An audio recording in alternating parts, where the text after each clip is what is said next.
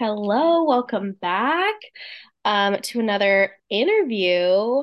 Today I have with me Amanda, and Amanda and I met a long time ago on social media. Like somehow I think through the yoga world, we finally traced it back to. Mhm. And she is now a Montessori school teacher and has just started her own school. And so I'm just really excited to talk to her today because I think like I've always loved Montessori, but I don't know all of the ins and outs of it. Um, and I think so many of us can learn so much from like the principles and a lot of the like tactics that she knows. She's a wealth of knowledge. So welcome, Amanda.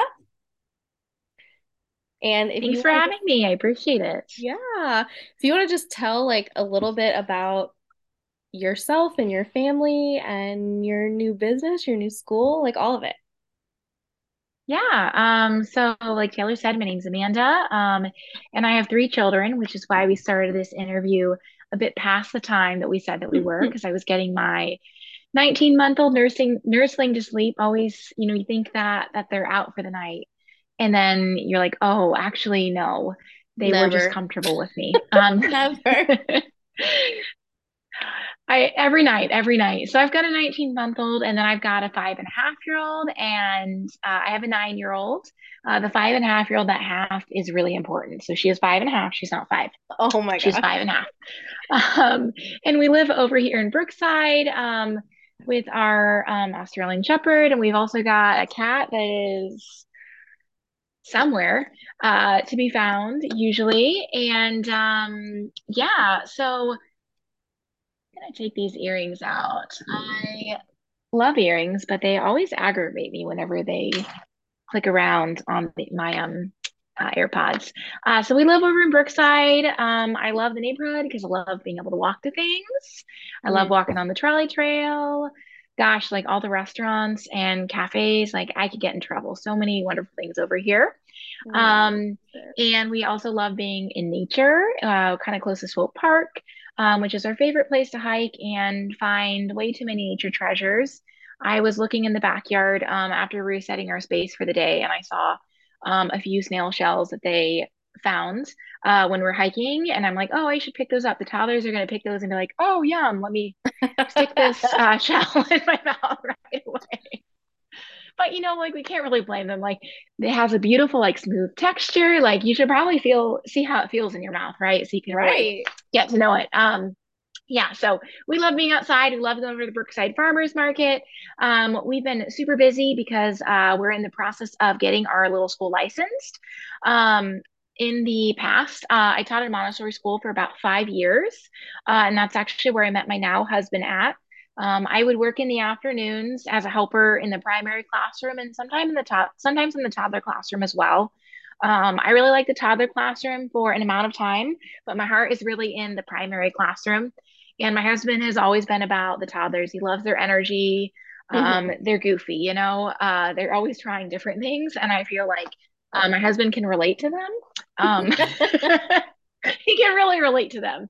So yeah, so I worked there for about 5 years and while also teaching yoga in schools and early childhood centers. And that was really neat to see.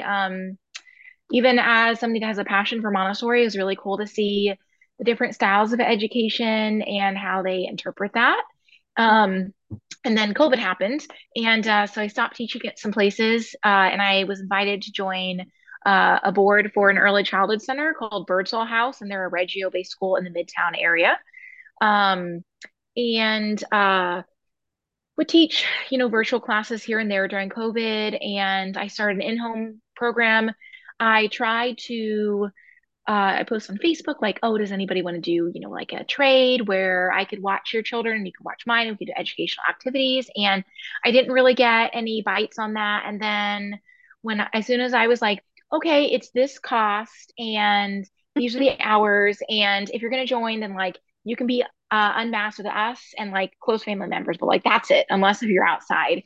And I had more people than I could accept, and I really loved it. We got a lot of the traditional Montessori works to start, and then I just found myself like spending at least $100 every month on more and more materials. I just couldn't get enough of them, right?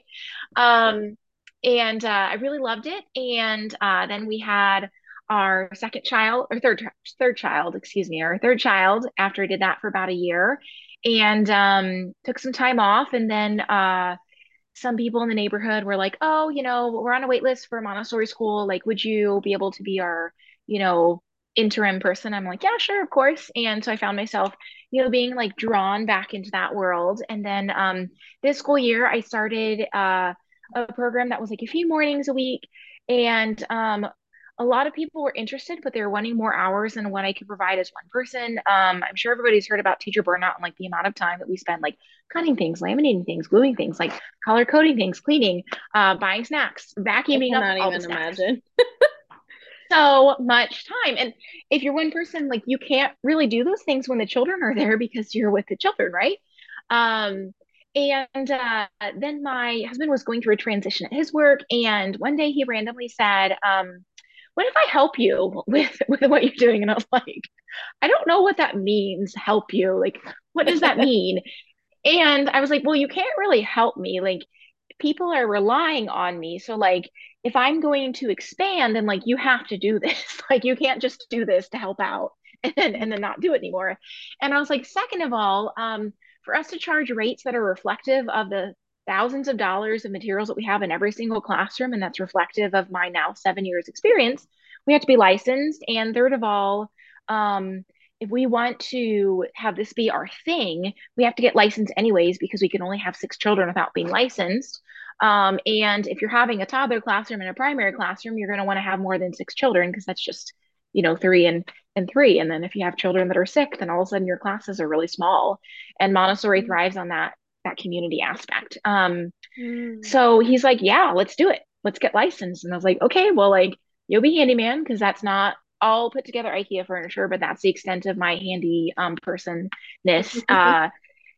That's it." And I might try to pawn that off on him. And I was also like, "Well, you can look into all the requirements and you can fill out the boring paperwork."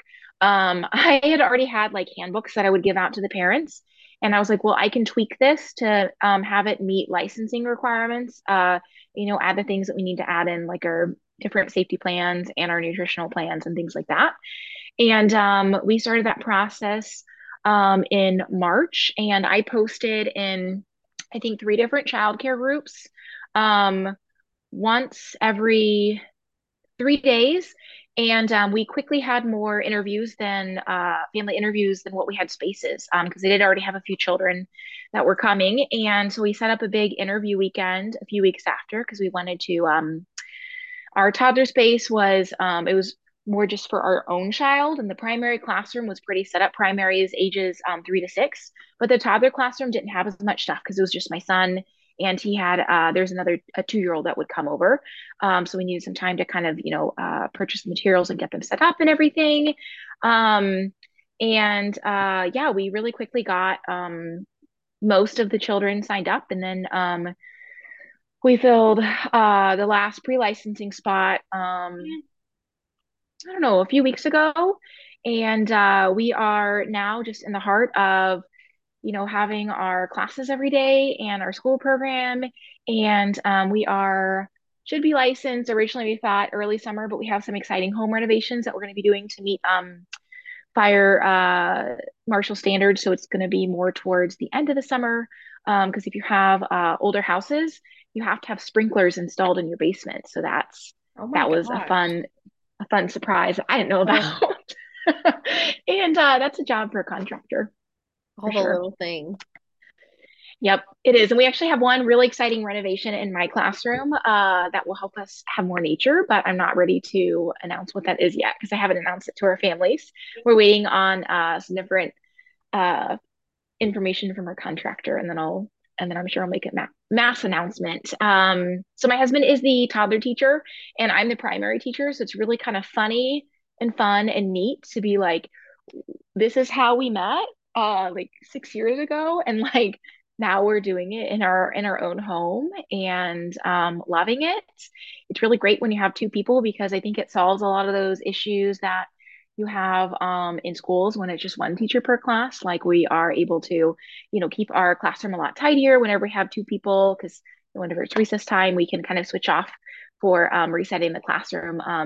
Because that can be quite time consuming, energetically time on a heart level, constantly resetting things. So gosh, we've just honestly been loving it. Um, I have been spending so much time in the evenings and on the weekends going to thrift stores and finding, baskets. And actually was laminating earlier tonight, and I had to stop only because I ran out of laminating sheets. I've been laminating, they call them pink, blue, and green series, and it's for reading. And so it Mm. works systemically through phonics, and then, what do they call it, Bossy E or Silent E, and the phonograms and fun things like that. So yeah, just honestly really happy with the families that are in the program, and the things that we get to bring into our house. I think Montessori is gorgeous. So I love looking around, and I love seeing all the materials that are made out of, wood or wicker. I mean, there are some plastics, but it's usually, if it's plastic, like it has a reason, behind it. Like maybe it's for a tray of artwork that a child might be doing, or waterwork. And I love the beauty that it brings into our life. Just this morning, we have a gorgeous lilac bush in our backyard, and I was giving the children a demonstration, my class a demonstration on lilacs and flower arranging, and we were talking about the importance of beauty and how beauty is good for our hearts, and how it's good for our minds, and how it's good for our bodies, and it helps to keep. It's one way that besides moving our bodies and eating foods that make our bodies feel happy, that beauty is another thing that's really important.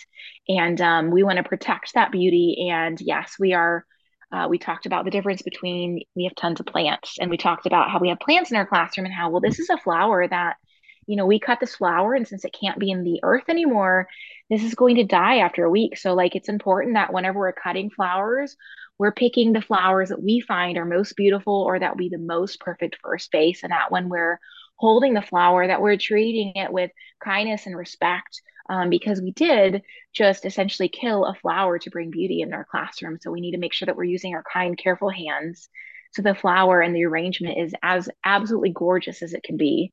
And when we look, in our classroom, and we see the things of beauty, that it can bring a smile to our face, and it can help us remember the work that we did to create that beauty and to keep that beauty. Yeah. So that was one thing that we did today, that I That's was so just like, gosh, cool. this is such a lovely experience. And we have real Yeah. artwork in our classrooms. Um, my classroom actually we got a piece last First Friday, and it's from my favorite artist. So it makes me so happy to be able to look and see Uh, my favorite artist, and just be like, wow, these children, like they're getting fresh flowers, and they're getting organic food and food from the farmers market, and they're getting like art, and they're having all these beautiful things that's really like growing their soul. Because I think sometimes, daycare sometimes miss that piece, that the importance of beauty, and like how it does have that good effect on your nervous system and on mhm. your mind. And it just helps you like, it's like yoga. It just Instead of helps you being to like kind of relax. overstimulated and like it's like Yes. Yeah. Because mhm. yeah. Whenever we only see bright colors, a lot of times it makes us feel a lot of feelings. And there are ways to do bright colors to where it's really beautiful. But if you just have a whole space that's only full of plastic, and is only full of, your primary colors, that can really feel kind of like a lot. Because Mm, there's not really an intention behind it. And it's not feeding, our need for physical touch. And especially for babies and toddlers, most of their nerve endings are in their mouth. So they're going to be putting everything in their mouth to really experience it. But if you mm, only give them plastic, they're really missing out on, the bumpiness of a big acorn, or we have some large shells that we might help them pass around. They're missing on, the interesting grooves in a shell, or the woven texture in our work rugs. Um, yeah, so I think those things are mm. really important. Yeah, I just think your story's so cool because it's almost like it just like happened so organically, and it was just like Yeah. you were like filling a need that you saw, and like obviously with like COVID requiring a need and then like your husband joining in and like I just think it's so cool not only how you guys kind of came to be doing what you're doing now, but also how it's a true example of how like you're doing motherhood your way and like we were doing this already and we also need an income. So like this is how we're going to make it work. And this looks so non-traditional from so many people's lives, but we're going to do it anyways and we're going to make it work. And I just think that that's really cool. Um, okay, Thank so you. for people that don't understand what Montessori is, like I know that that term is more and more common lately, and I don't know that people actually know what it is. Like what does Yeah, it and that's such a mean? good point because Instagram is great, right? And Pinterest is great, but like we see these things and we think that it is Montessori. Like behind me, you can see this shelf, right? And you can see like, okay, things are divided and there's a shelf there and things are divided and they have a tray, right? So like that must be something. Then color, was chosen with intention. It wasn't just willy-nilly, and there's textures and like so we think that okay, Montessori is shelves with things on trays, and it is, but it's also a lot more than pretty shelves and pretty trays. And I'm the first one to admit I love a gorgeous shelfie. That's what we call them in Montessori. It's a shelfie. I love seeing things organized. It makes my heart so happy. Montessori is a lot of things. I think the main thing some of the main things is it's a peace education. Dr. Montessori talks about how that the greatest aim of education is peace. She started this at the turn of the century, and interesting enough, actually, she started a school for children with special needs. And at the time, there just wasn't a lot for the children to do. And she saw another person bringing like small trinkets, like blocks of wood, things like that. And she saw how the children naturally did different things with them. And she was inspired to create an environment that would have allow them to have that same peace. And then she actually became pregnant by one of the people that worked there, and they made this love pact, and they said, we won't reveal the father or the identity because she actually said she went away for a while, and she said, "Oh, my distant family member had a child because back in the turn of the century, I don't know what would happen to you if you're an unwed mother, but like nothing good." So she said, we'll just say that this is my niece or whatever, and we won't reveal the identity. And because of that, they also said, okay, we'll never like love another person or marry another person. And the man did, and her heart was broken. So she took this piece that she created for these children with special needs and said, okay, well, I'm going to move this into schools for children that are not children with special needs. And she took some of those same ideas and some of her same observations into helping the children find peaceful and purposeful work. So that's why whenever we do see Montessori shelfies, that's why we have a tray because each tray has a specific purpose, and it is everything about it is supposed to be peaceful. Like here we have here's one of our trays, and it looks pretty simple in our toddler classroom, but it's two containers and it's a plastic tray, and it's for waterworks. That's why we have plastic. So our set reasoning here is the teacher would give you water, and the child would pour from left to right, since we read from left to right.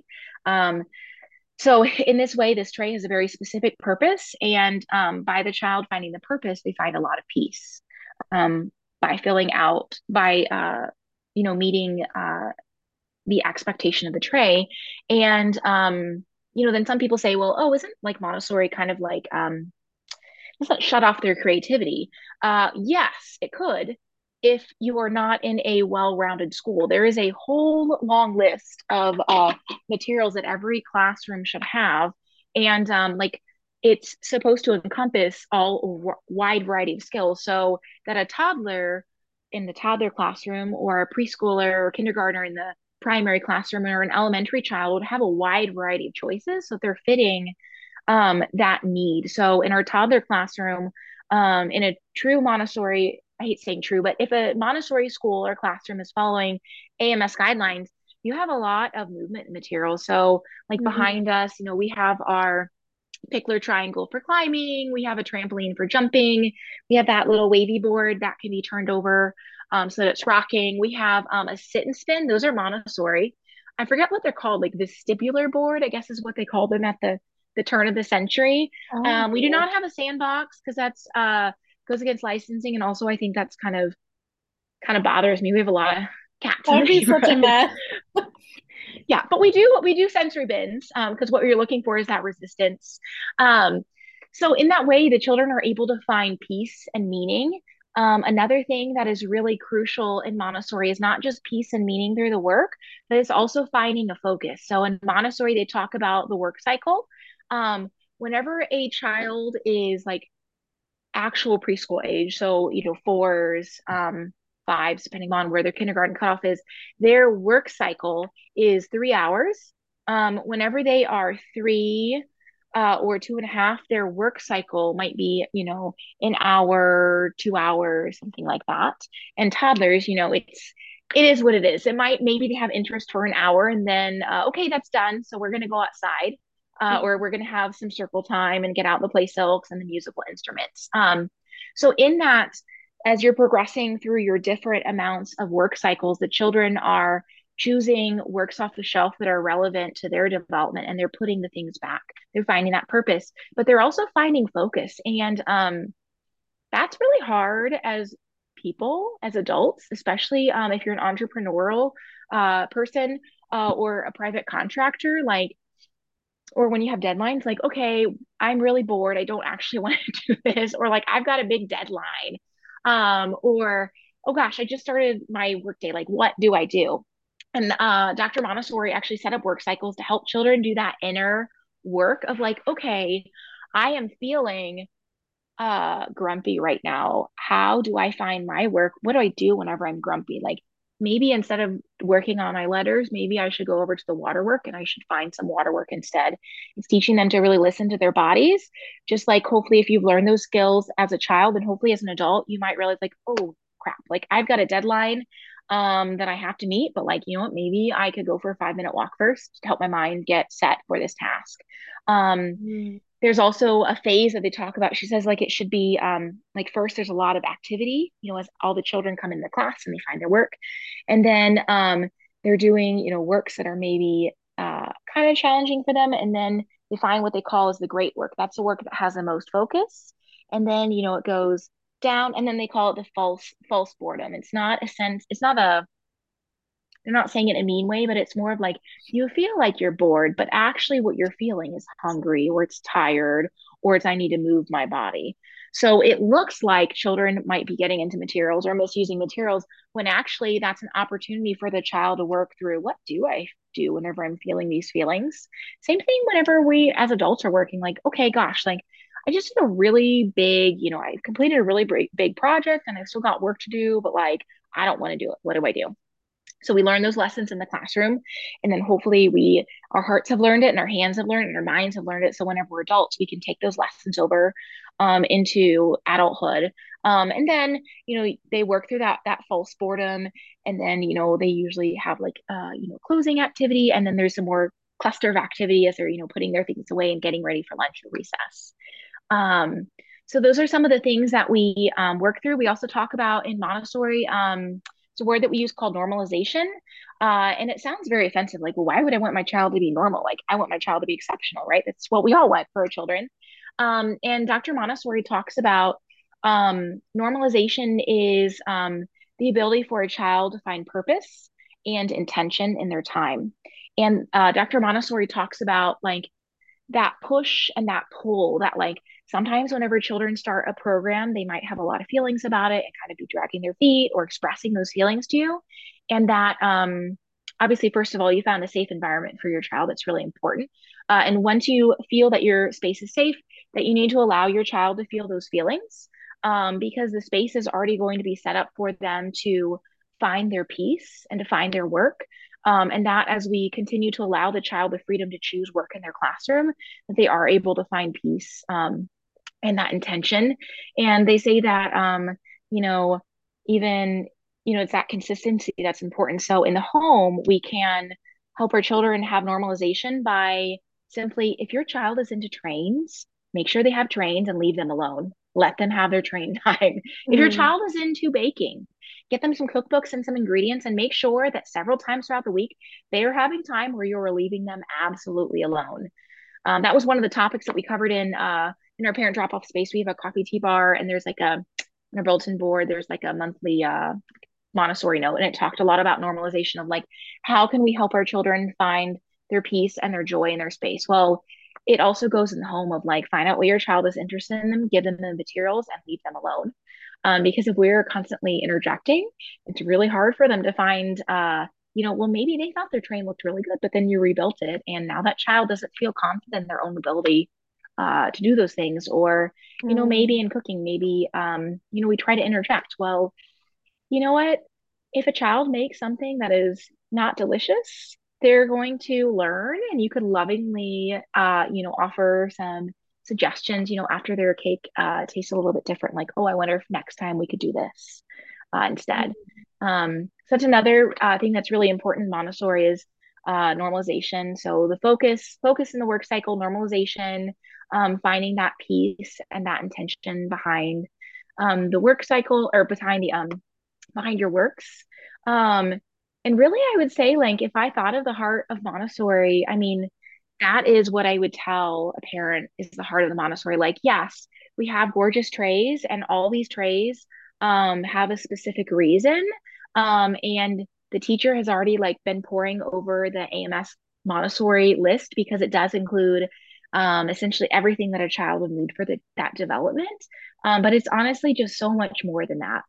If you look at Pinterest, if you look at Instagram, you see all these like trendy things, how they talk about how Play-Doh is good for squeezing your hands. It is. And Dr. Montessori also said that at the turn of the century that children need to have clay. Well, I think she said clay at the time because I don't think Play-Doh was a thing, but she would say, modeling clay is important. And she would have children use chopsticks because that's another thing that's really important. So if you're looking to implement Montessori in the home, I would absolutely encourage you to look at different skills lists for your child's age. And I would encourage you to think of how can I isolate this skill into a tray to where this tray has a purpose. So perhaps instead of giving your child a bin of Play-Doh stuff that is potentially going to be thrown, might be thrown if you have a toddler, will be thrown, uh, or maybe it's hard for the older children, it's hard for them to pick. Instead of doing that, um, our Play-Doh trays here for a toddler community are really simple. We have Play-Doh in a bag because they know how to open the bags, and we have a rolling pin. And we did have butter knives, but sometimes our toddler friends like to walk away with things, and I'm sure I'll find that butter knife sometime, maybe in the couch. So think about the skills and think about how you could isolate. Well, what is that skill even for? Like, is it for, in our toddler group, it's for fine motor skills, right? And in our preschoolers, it's also for fine motor skills, but maybe you're also trying to find seasonal awareness. So if you're thinking about, okay, I want to invite the seasons in because uh, preschoolers aren't able to understand time, but they can understand routines. Maybe your tray would have a rolling pin and Play-Doh and maybe some flour cookie cutters, or um, maybe in the wintertime, maybe you've scented your Play-Doh like pine trees. So think about how you could isolate it. If you're thinking about, okay, well, we want to work on our skill is working on your letters, right? A lot of people are, focused on kindergarten readiness, which is such an interesting phrase. How can we actually be ready for anything? It's more than just worksheets, right? So if we're Mm. thinking about, a skill of like writing, well, is it actually holding the pencil and is it making it look beautiful? Probably not, because their hands look like little aliens at that point. Their bones are really spread apart. It's understanding what the letter looks like and sort of imitating it. So, you could have a workbook, and I'm not saying that's bad, but another idea is could you have a box of salt and could you have a letter next to it that then they could trace it with their finger? Because really what we're looking for is letter and sound awareness. We're not Mm. necessarily looking for beautiful penmanship. It does get more and more beautiful the more they practice, or instead of, workbook is fine, but instead of a workbook, could you also have a dry erase board? And could you have one letter for them to copy? And could you have a marker and then they could trace one letter at a time? So instead of having this workbook that they probably would need a lot of assistance, you could then switch it into, okay, then the child can do this by having a tray and it's a very isolated thing. And they're able to find Mm. their peace by this is literally the only thing. If I pick up this tray, this is literally the only thing that I'm doing is I'm only writing this letter. So simple things like that, it takes small tweaks. There's always a lot of great stuff on Pinterest, but I want adults to know that like you don't have to do everything on your Pinterest board. Look up a few skills that you would like for your child to do. And think of how could you make 5 to 10 trays? Maybe your child could have, a little work period in the morning, or, maybe you work in the morning. So maybe, on the weekends, could they have a little bit of time in the morning? Because that morning is really, it's the peak. It's, we're really fresh in the mornings after nap. It's when do we get up from nap? Who knows? Are we all grumpy at that point? Did nap happen? Are we hungry? Do we need to get outside? Probably yes.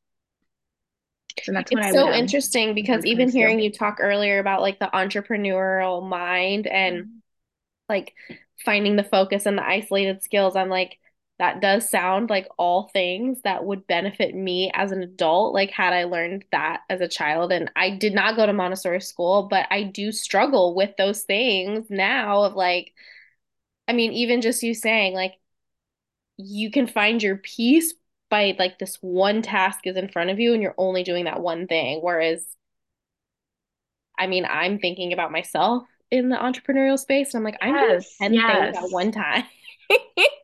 Yes, like And I it's almost feel not like as peaceful. adults, I'm like, we should have trays in our office, and each Yeah. tray could have I'm like, whatever can our I task is. make a tray for my work schedule? Yeah. Yes, like we can make trays, or a significant other, a friend could make like different trays for us. Like, okay, like you have this paper to write, so like here's your pencil, and like here's your research book or your tablet, and like here's your paper. Like, get to it. Nothing else. Tunnel vision. Yeah. Yep. Yeah. Yeah. And like you have to finish the work before you put it away. Or like else you put your name tag by it and then you get a snack. Or you go to the bathroom or you get a drink and then you come back to your work and you take Hmm. your name tag off. So yeah, I resonate with that deeply. And I actually am like, gosh, actually I don't have trays for myself, but I will say that I've been working on getting my classroom up to AMS material standards, and I've actually noticed that I separate out my different materials that I'm laminating in different stacks. I'm like, I almost subconsciously made my own little work trays. Yeah. It's in its own little piles and it's separated out.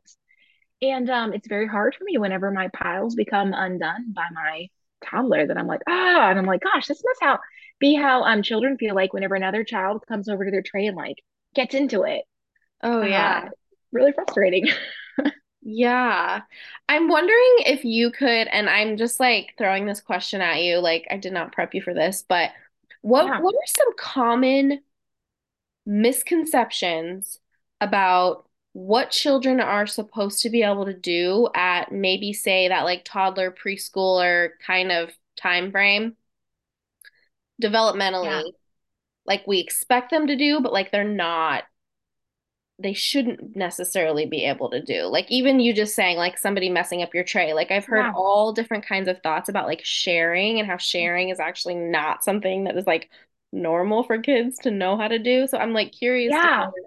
what you would say about that. Oh, yes. This is a great question. I love it. Yeah, sharing is like no. Like if I had like LaCroix, like I wouldn't just expect like my family to be like, oh, actually, I'm gonna take that right now and drink it all. Like, yeah, sharing absolutely like, but honestly, I would say that forced sharing is like inappropriate for like all ages. Like as adults, we just learn like whenever it's socially acceptable. Like we could ask our husband, our girlfriend, or our significant other for a bite of their food, right? But like you wouldn't ask a stranger or like a classmate for a bite of food. Yeah, sharing totally like unexpected. But Like, why do we no. expect kids to just, oh, you have to share? It's like everybody's like, oh, share, share, share. And I'm like, but actually, like, they're not like I wouldn't just want to share something that somebody randomly walked up to me and just took from me. Like, Yes. what? Yeah, sharing absolutely inappropriate to expect. In Montessori, we would, in the toddler community, we would say, that's so and so's work, and we'd be like, oh, let me pick you up and help you find another work, or let's go over here and find another work.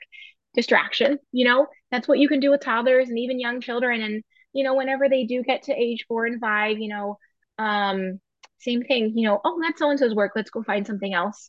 And letting them feel their feelings whenever they're upset. Cause like, oh, like, Sage had this really cool lavender Play-Doh and I wanted to do that. And like, tell the children all the time, like, it's okay to feel sad. You can feel sad.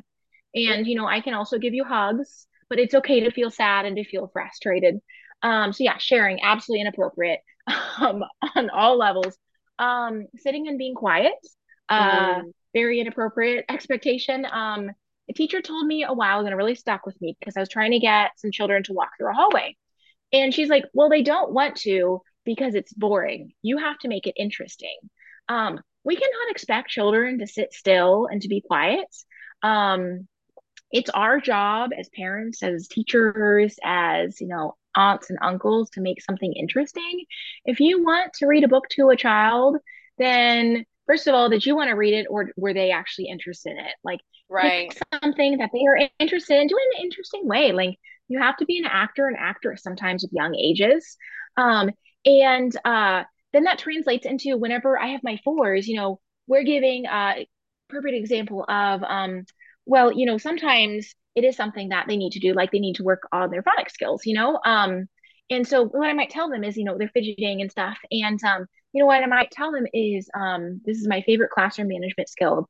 Okay, I'll know that we're ready for our next turn when I can see that eyes are looking at the mat or looking at me, and our hands are resting on our lap or on our sides or on our knees. And then I'll say, oh, I see, two friends are ready. I see three friends are ready. Oh, it looks like everybody's ready. Okay, so I can pick a next turn. And so we can talk about that, being ready. And then that interest piece is there is because, well, there's going to be another turn that's going to happen. And then we Mm, can also talk about like, oh, I thought that we were wanting to read because we saw these books over here that we were really wanting to read. And if we're going to want to read, we need to keep working on our CBC, on our pink series so that we can read the words in this book. Or uh with my middle child, her motivation is she wants to learn how to cook. So if she's fidgeting, then I'll say, I'll know that you're ready when I can see that your body, your hands are resting and you'll be ready for a turn because then you really know that you really want to learn how to read so that you can be cooking this summer. So yeah, you should not expect children to be still or quiet. It is our job to make it interesting to them or to just scrap that activity and be like, okay, that was really boring, terrible idea. yeah. And sometimes I realize that really quickly. Other misconceptions is big pet peeve of mine is time and time again phonics. Phonics always wins. There's an article that I read recently that said we knew that phonics won, but then we said, oh, let's do what do they call it? Predictive text, where it's like, I like cats. And it has a picture of a cat. I like dogs. And then next, has a picture of a dog. And well, what they're finding out is actually the children didn't know how to read. They were just good guessers. They learn the first sentence and then they look at the picture. And I Yeah. see that with children whenever they read phonics books because they are looking at the pictures. And I'm like, oh, you said, Mag or Mag petted the cat, but like that doesn't start with a paw. That starts with a so it must be. And then I see the next letter is an N, and what's that last letter? And then I'll be like, yes, the pictures are confusing sometimes. We can look at the pictures, but we follow with our finger to see what the sounds are, and then it will explain the picture. So a lot of people think that they teach reading in different ways, and people think, I guess the myth is that the alphabet song is important. No, it's not important. That's not the end all. In Montessori, we actually teach the sounds first. Mm, So that would look like I have my basket of miniature objects, and we call them I Spy. So I might take out it's all phonics based. So I wouldn't have an ice cream, but I might have an igloo. So I would say I spy an igloo, and then I would take out the igloo, and then I might say I spy a snake, and we take out the objects and we really overemphasize the first sound. Um, and then the child, we might set out four objects. Can you spy or can you spy an And so in Montessori, we actually don't really teach the name of the letter until after they already have the sound awareness with each letter, because honestly, the name of the letter is not as important as the actual sound is. When we're reading, we're not saying the name of each letter, we're saying the name of each sound to form the individual words. We will eventually sing the alphabet song, but in Montessori, it would be the phonics space one. So it would be apple, apple, banana, banana, ba. And then you could move on down, and it doesn't always have to be apple, but it's usually what comes to most people's minds. So yeah, Mm-hmm. the importance of knowing your alphabet. I would say that's a myth. Scrap that. Think about the actual reason behind it as well. We're trying to learn the sounds and find ways to teach the sounds in like really fun ways. Some children do like worksheets, and it's fine to have worksheets, but try to also think about that real aspect. Because another thing that Montessori does is to keep a tray like real and intentional. It uses a lot of real things. So, we do what we can. Sometimes we do have cartoon pictures of things, but if you can, try to get a picture of, a real apple or a real tree instead of cartoons. And I have, a few things in my classroom that are pictures instead of the real thing. So we do what we can. Uh, Mm-hmm. you know, Nobody's going to be like, oh, that's not real. Well, somebody might be like, oh, that's not real Montessori. But and if they are, then I'd say that they're not real Montessori because they're not getting the heart of it. Um, I would also say handwriting. I think that's a myth too. We now know that children's bones are spaced out really far until they're That's 7. super interesting. And yeah, so really what we're looking for in toddlers and preschoolers and even kindergartners is you want to strengthen those hand muscles. So anything that's squeezing, let me actually grab some of my squeezing trays from the other classroom.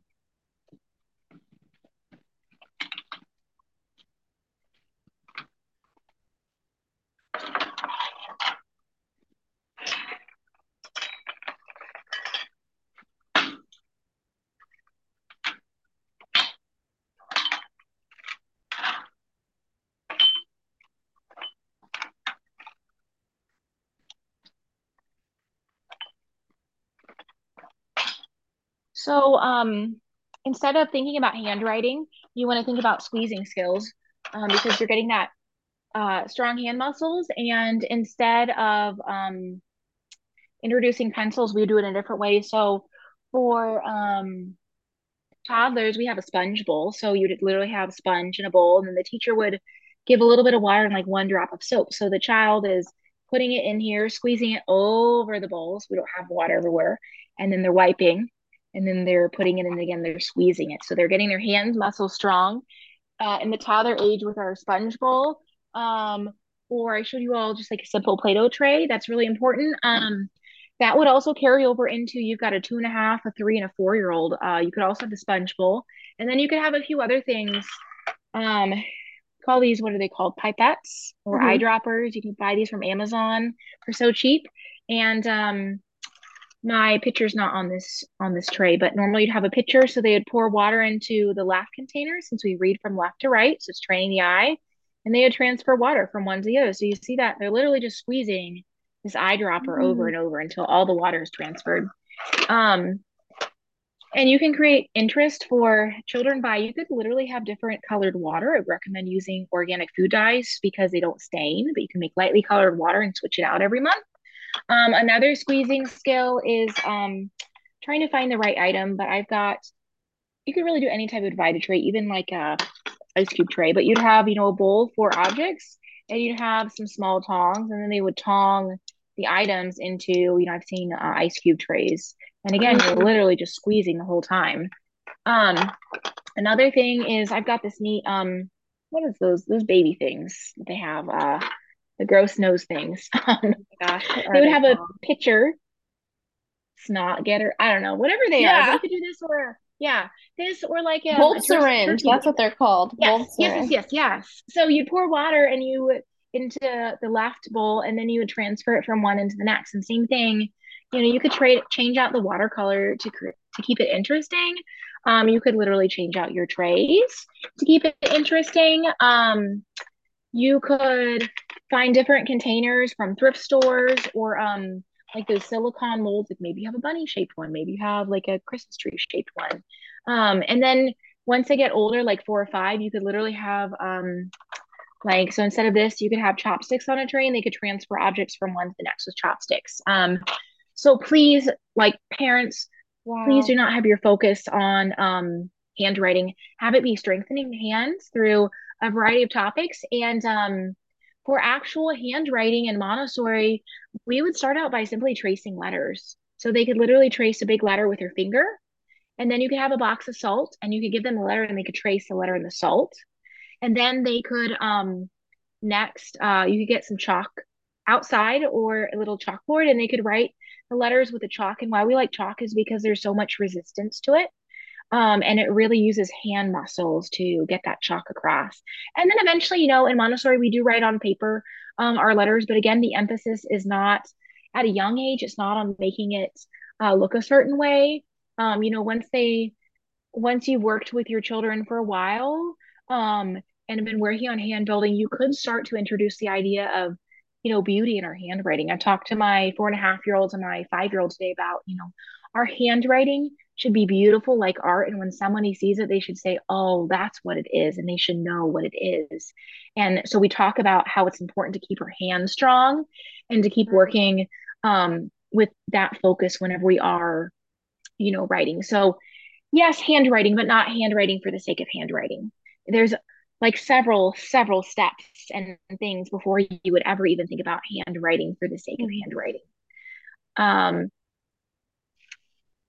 I feel like I was trying to think. I think like those are like if I was to tell a parent and just like word vomit on them, like what are some Yeah. things that I see as an educator? I feel like honestly those are a lot of the same things. I think that a lot of us know, trust your children and let it start even whenever they're toddlers. How could you set up a space so that your child could wash their hands with you next to them, but so that your toddler could wash their hands? Could you get a Yeah. step stool? Could you have something down low? How could you make all these things accessible? Literally, like get on your knees and see how accessible things are in your house. Mhm. Or if you don't want to make your whole house accessible, that's fine. But like look in a few rooms and think like, okay, if I'm on my knees and if I can only reach my hand this high, what can I get to? Do I have the things that I need? Mhm. And are the things that I don't need put up high? Because we have our shelves next to us. The top shelves are all teacher baskets or like some chapter books that I read to my children. So those things are up high because they don't need to have access to those things. And I don't want them to have access to those things. Right. They don't need to have my box of band-aids or chapter books. Um, yeah, Mhm. yep. So So yeah, how, trust your toddler. yeah, I love that. Those are such, I never would have thought like all of those little hand activities. I'm like, Mhm. huh, these are so creative. I need to do all these things for my kid. And Um, it's like, think of a few trays and hit up Dollar Tree. Make your list of your items and like go to Dollar yeah. Tree or the thrift store. Like some of these plastic trays are actually from Dollar Store and I've some of them are thrifted, but like you don't have to spend a lot of money, you know, spend 20 Yeah. bucks and like see how far you get. Well, and so much of it is it's just such practical. It's like these are just the practical things. Yeah. Um, I love that. So what like how what age, like what grade does Montessori typically go through? And then what happens to those kids after that age? Like when they're funneled into maybe like a more Yeah. traditional setting. So Dr. Montessori was kind of like progressive for a time, even back then, and it's like so like even more relevant now that Dr. Montessori, I forget the word, kid Urkund or Urkindling, and it means little environment. So she believes that the ages 3 to 6, it's called The Absorbent Mind. There's a book on it, literally the book on Montessori. And like, it's like literally children are inputting information the whole time. They're little sponges soaking. So like give them a wide variety of activities. And then in the elementary age, they are sorting fact from fiction. And then Montessori actually can go into the middle school and into the high school years. She said, stop focusing on tests, stop focusing on like some type of end goal because it's very limiting to children. And like we're not just trying to create factory workers here. We're trying to create like well-rounded people. So in the middle school and in the high school level, it looks a lot different. She actually says that they should already know essentially all the skills um, by sixth or seventh grade. Because it does start young, actually. Like they are literally learning different geometry and algebra at 4 in a very fun and playful and interesting way. So by the time that they are have reached seventh grade, they've already learned all the skills. And whenever they're in middle school and high school, they have little environments. In Dr. Montessori's time, they were literally responsible for having a whole farm. The children did the farm. So they were learning from different vets about the different anatomy of the animals and how it compared to humans, how they would take care of them, how they would then sell the products, how they would market the different products, how they would take care of themselves, what to do whenever there's disagreements. There's a whole lot of math and literacy involved.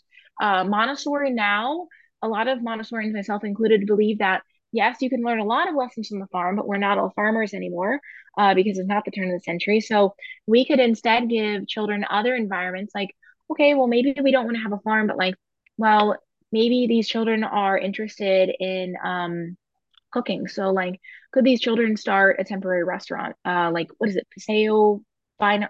There's a school. Maybe it's Paseo Fine Arts where they open like the children, uh, the youth open a restaurant and it's actually open to the public. So in Montessori, if you are going to a Montessori middle school or high school, it would be an environment to where they're setting up their environment and then they're also having people from the community that are experts that are teaching the children how to do these things and giving them inspiration to run their environment. Unfortunately, there's not a lot of there's one Clay Platte Montessori has an extension called, I think, the Farm School, Casey. Mhm. And That's the middle school, high school. But a lot of children, don't have that opportunity because, well, it's all the way north of the river and, it's a private school. So I think it's like 10,000 a year or something, and they don't go during summertime. Or maybe they do. So there is that change. But in a Montessori school that, has teachers that are, uh, that are really having a full bodied program, the teacher should already be referencing the, state standards. And we don't follow it to a T. Like myself and a lot of other teachers more of see it as a range. Like, okay, if one year if we do multiplication of small number, like one digit number, the next year we do digit numbers, the next year we do three-digit numbers, but we also do division of one, two, and three numbers. What if instead of in different forms of geometry, what if instead one year we focused on multiplication, one year we focused on division, and one year we focused on geometry? Um, so in that way, the children are able to find their focus. But a child should be, even if they are not able to go to the one middle school, elementary, or middle school, high school that is Montessori by the time that they finish sixth grade, because there are, there are some Montessori elementary schools. They should already be caught up at that point. And We see a lot of the trays, and in elementary, there's a shift to where, yes, we have the materials, and then we call it abstraction, where they have the materials, but then they quickly realize, actually, I could do this faster. I could do my multiplication problem faster if I just had graph paper. And then they're like, oh, well, actually, I don't need the lines. I could actually just write this on regular paper and I could just make sure my numbers are lined up. So in Montessori, the children are eventually going into that phase of abstraction where their hands and their hearts and their minds have learned how to do their grammar, their algebra, their geometry, all the same things that you've done in with the that you do it in a different school. The Montessori children have learned it with trays, and then they've learned it first of why it works, and then their minds can do it on paper because they've understood the why behind it. So that's kind of what the transition looks like. You see a lot of primary schools, which is age is 3 to 6. I think that some people see Montessori just as like a preschool program, which it is a wonderful opportunity. Like if you're looking for, an educational opportunity for your child, like yes, absolutely go to Montessori, is my personal opinion because it is that whole child peaceful experience. Mhm. Um, but at the same time, there are still benefits. Like I finally learned math. I finally learned math as a mother and a Montessorian by doing these things in the with the materials in the elementary program. And I think it's a very safe environment because Montessori talks a ton about grace and courtesy. So whenever there are inappropriate topics talked about by children in the classroom, um, there's children in the class that are going to be leaders, and the teacher's going to be reframing in of how can we be kind and loving and respectful because it's already a really important issue.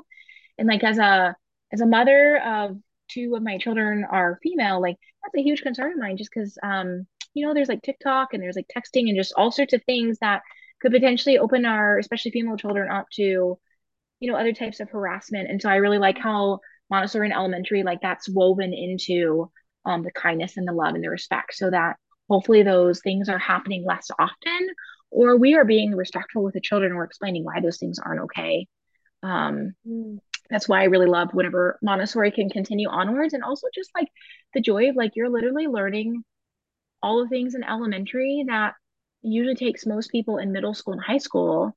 And then like you could potentially have that freedom of, if you go to Clay Platt or like, if you homeschool, like you could get an internship. Like if you're into baking, my daughter's into baking, that's why I use the example. You could go to McLean's and you could do an intern you could try to do an internship at McLean's and then, maybe you interview,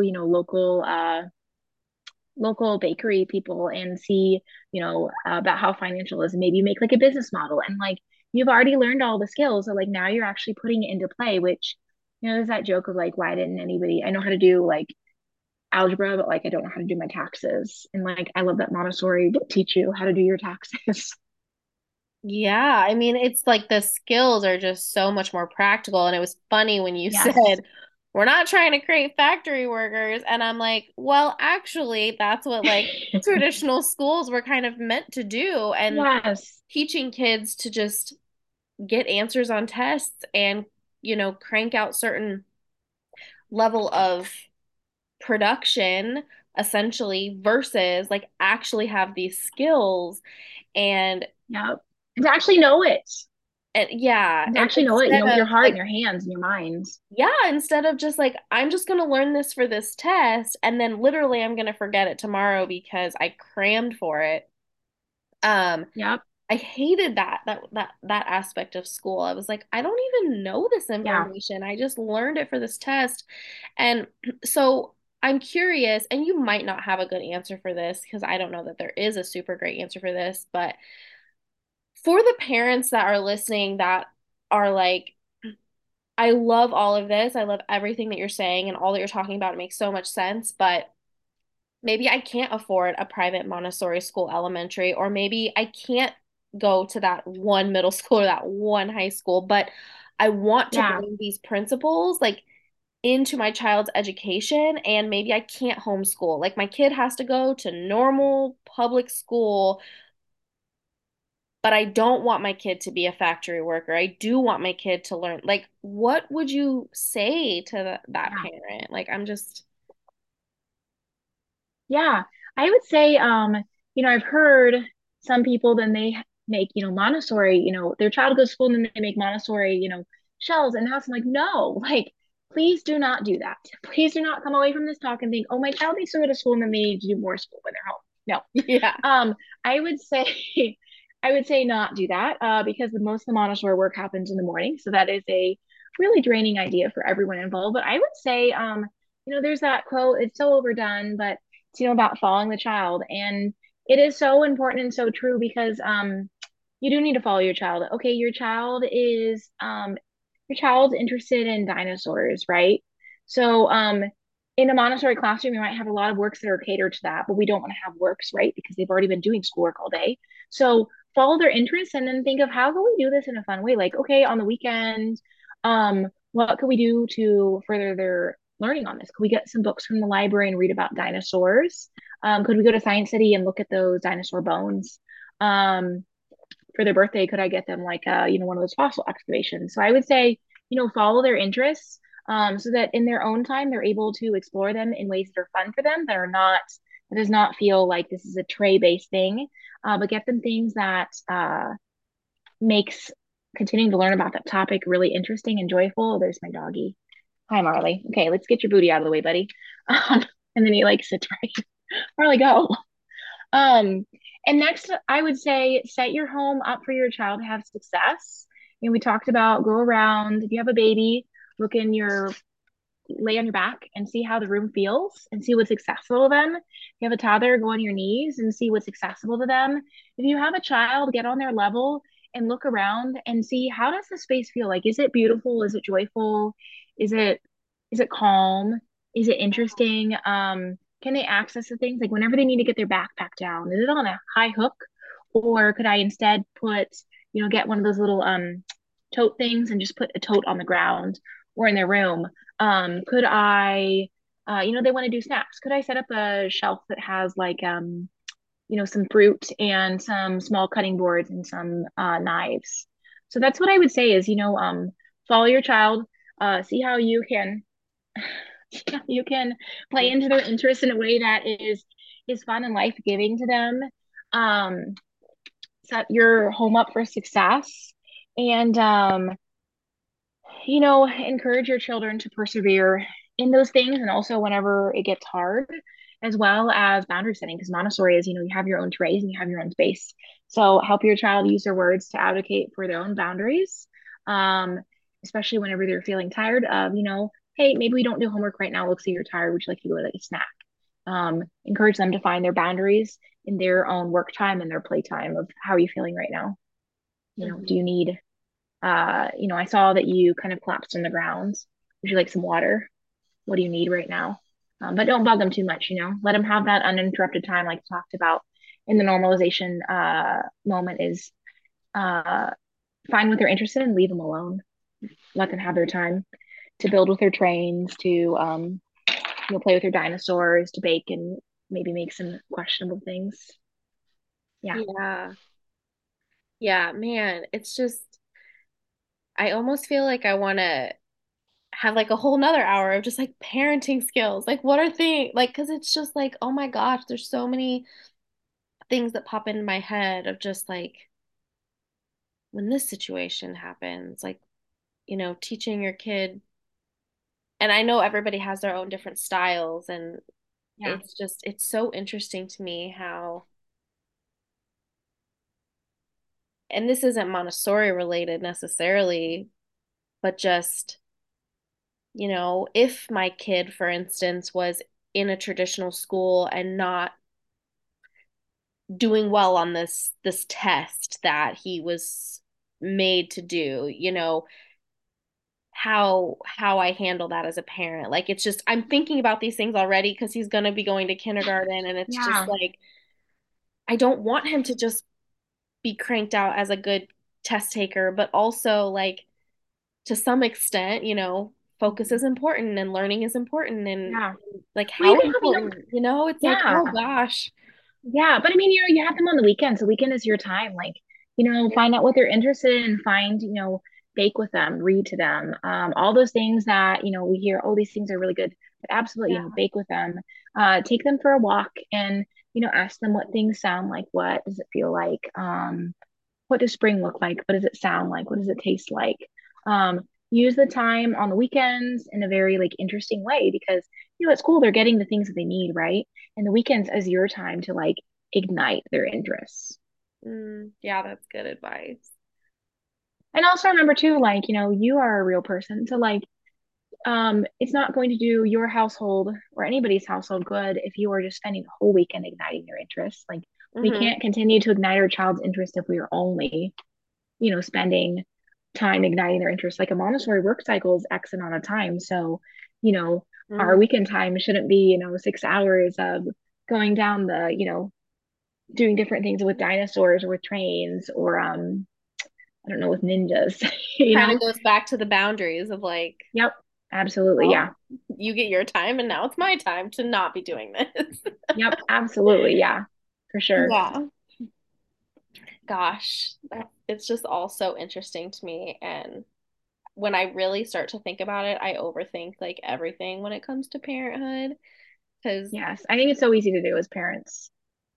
and I mean, I listen to a lot of podcasts. And so I hear a lot of like life stories and people's like origin stories. And I feel like so many stories are like, well, this is how I was raised, or this is this thing that I brought from childhood that affected my XYZ ability to do Yep. XYZ in life. And I'm like, oh my gosh, like, am I doing the right things? Are my kids I literally have a panic No. attack, and I'm like, what am I doing? Am I I doing okay? know. Like, no, I'm not. I'm failing. I need to try harder. Like, and that's I think the easy thing about being a teacher is, I have these children for the daytime and then they go home, right? And Yeah. children interact so differently with their teachers than they do with their parents. And Yeah. I would say that's absolutely true of my own children. Like, I always say that I'm really good with getting other people's children interested in what we're doing, but my own children, Well, I'm glad I'm not the only one because Lord knows I'm like, I will walk in, like my sister-in-law, she's been watching my kids, and she will get my son to do math, and they're doing all these things. And then the second I walk downstairs, like chaos. Like everybody starts crying. Everybody needs me. oh, Everybody's like, absolutely. It's nobody's different home. from parent to parent I'm like, too. what is yeah, it always I'm like, I swear Yeah. to my husband, I'm like, they are different with me. Like it's not Oh, just that you're absolutely. Yeah. better at this. Like you think you're just better at this, but also Yes. We have there's a few male toddlers that are around the same age as my son, and they sit there and they use their forks at the table, and I'm just like, wow, like do you think our toddler would do this if he was in a setting elsewhere? like mine are And just I wonder, chucking theirs across the room. yeah, yeah, like is my toddler the one that needs the plastic fork and the other ones get the Montessori silver fork, but my child gets the plastic fork? And Oh, I wonder, I wonder, like, yeah, they are. They're completely different for others. that's so interesting. Well, I just appreciate this conversation so much, and I feel like we could probably have had like a whole nother conversation. I mean, I loved like the tips that you were bringing in of like all the squeezing and all the things, and I'm like, wow, I feel like we could talk for like 3 more hours about Yeah, like all the different cool I know, ideas. right? I feel like that should be another time. We'll Yeah, have one for like practical life, one I for know. sensory, one for like language, one for math, one for like gross motor skills, one for fine motor skills. So we'll just do like Yeah, six more sessions I know. um down the road because I could talk about it forever. I Well, and love showing my little trays. I think so many parents can get so much out of this conversation. And also, I just want to reiterate again, because this is about doing motherhood our way, doing parenthood our way. And so there is like not only like your business journey and your story of how like you guys are making it work for your family, but just also, you know, I don't know, just like the practical things in day-to-day Yeah, life of like how we can like make it our own. yeah, And absolutely. I just, yeah. So I don't Yeah, know I if think there's that anything that you didn't get to say that I didn't ask you about. No, honestly, I think that's everyone, or everything. I would just encourage anybody listening, regardless of what your situation is, if you want to, enroll in a preschool program or elementary, or maybe you're like, oh God, no, that's not for me, but I like some of these ideas, or maybe you're a stay-at-home parent or work at home parent, and you're like, oh yeah, I would love to create like, 10 trays or whatever. I would just encourage you wherever you're at, on the spectrum of interest or, ability or resources, to yeah, just really find out what your child is interested in and make sure that you're setting them up with materials and space and time for them to pursue those interests because that is so important regardless of what you're doing in life. And that's just like, I think the best thing that we can do for our children is, yeah, setting them up for success, following their interests, and making sure that your home, has, things that they can access. They can get their own snacks. They can wash their hands with supervision. They can gosh, maybe wash their hair with supervision. Do those small things. Figure out, maybe you can't do all the things, but like, what are a few things that you could do in your home? We don't have to spend hundreds of dollars, but like, could you buy a step stool? Could you put a towel bar down low? What are some simple things that you could do to where like you are keeping your own peace and your own intention without going crazy down the Pinterest board or down the Right. I don't know, Google train where you just lost. And ultimately, when our kids have these skills, it really does make our lives easier because now Yes, they're doing it yes, on their yes, own. yes. I literally save so much time when my children are able to do like the practical life skills of like putting away your laundry, folding your things. I mean, of course, it's at a kid level, so younger children are going to have less attention to detail. But my 9-year old, like, Gosh, she makes meringues and like cleans up. It takes 4 hours for her to do that, 4 whole hours, but what a delightful way for her to spend a Saturday afternoon. Like she wanted to do that. So Hmm. as parents, you know, you spend a little bit of money, a little bit of time showing them how to do these things, and yeah, it definitely like pays off. Yeah. Yeah, for Well, sure. thank you again so much for chatting with me. I know it's late and I know you have like all the resetting and like school tomorrow and everything. So I just appreciate you taking the time to have this conversation Yeah, well, and thanks for having me. It was share. And I could talk about it forever, so it's been a joy. So thanks for having me, and hopefully, parents or educators or adults who are listening are feeling inspired to, invite some of those principles and philosophies into their yeah, home. I think people definitely will. So thank you so much. And Yeah, we will chat soon. And I will get this posted. And if there's any links that you yeah, want me to share, um, obviously a lot of people listening are not necessarily in the Brookside area. And I know you guys are probably at capacity at this point, but like yeah. even sharing your own school and, um, you know, any other resources that you find helpful, I can always add on. Yeah, So that'd be great. Yeah, for anybody listening that is local to the Kansas City, Missouri area, our little school is Brookside Montessori. We are pretty much at capacity. Well, we are at capacity now and pretty much when we're licensed, but we're always happy to do a tour if anybody's interested, and we can get you on the wait list. And I'm sure I have some resources, more resources to send your way, Taylor, about just other Montessori principles, and I have a few other talks in the Kansas City area, so maybe I could link those yeah. whenever I have them. So, Awesome. Well, thank you so yeah, much. thanks so much. Bye. Bye.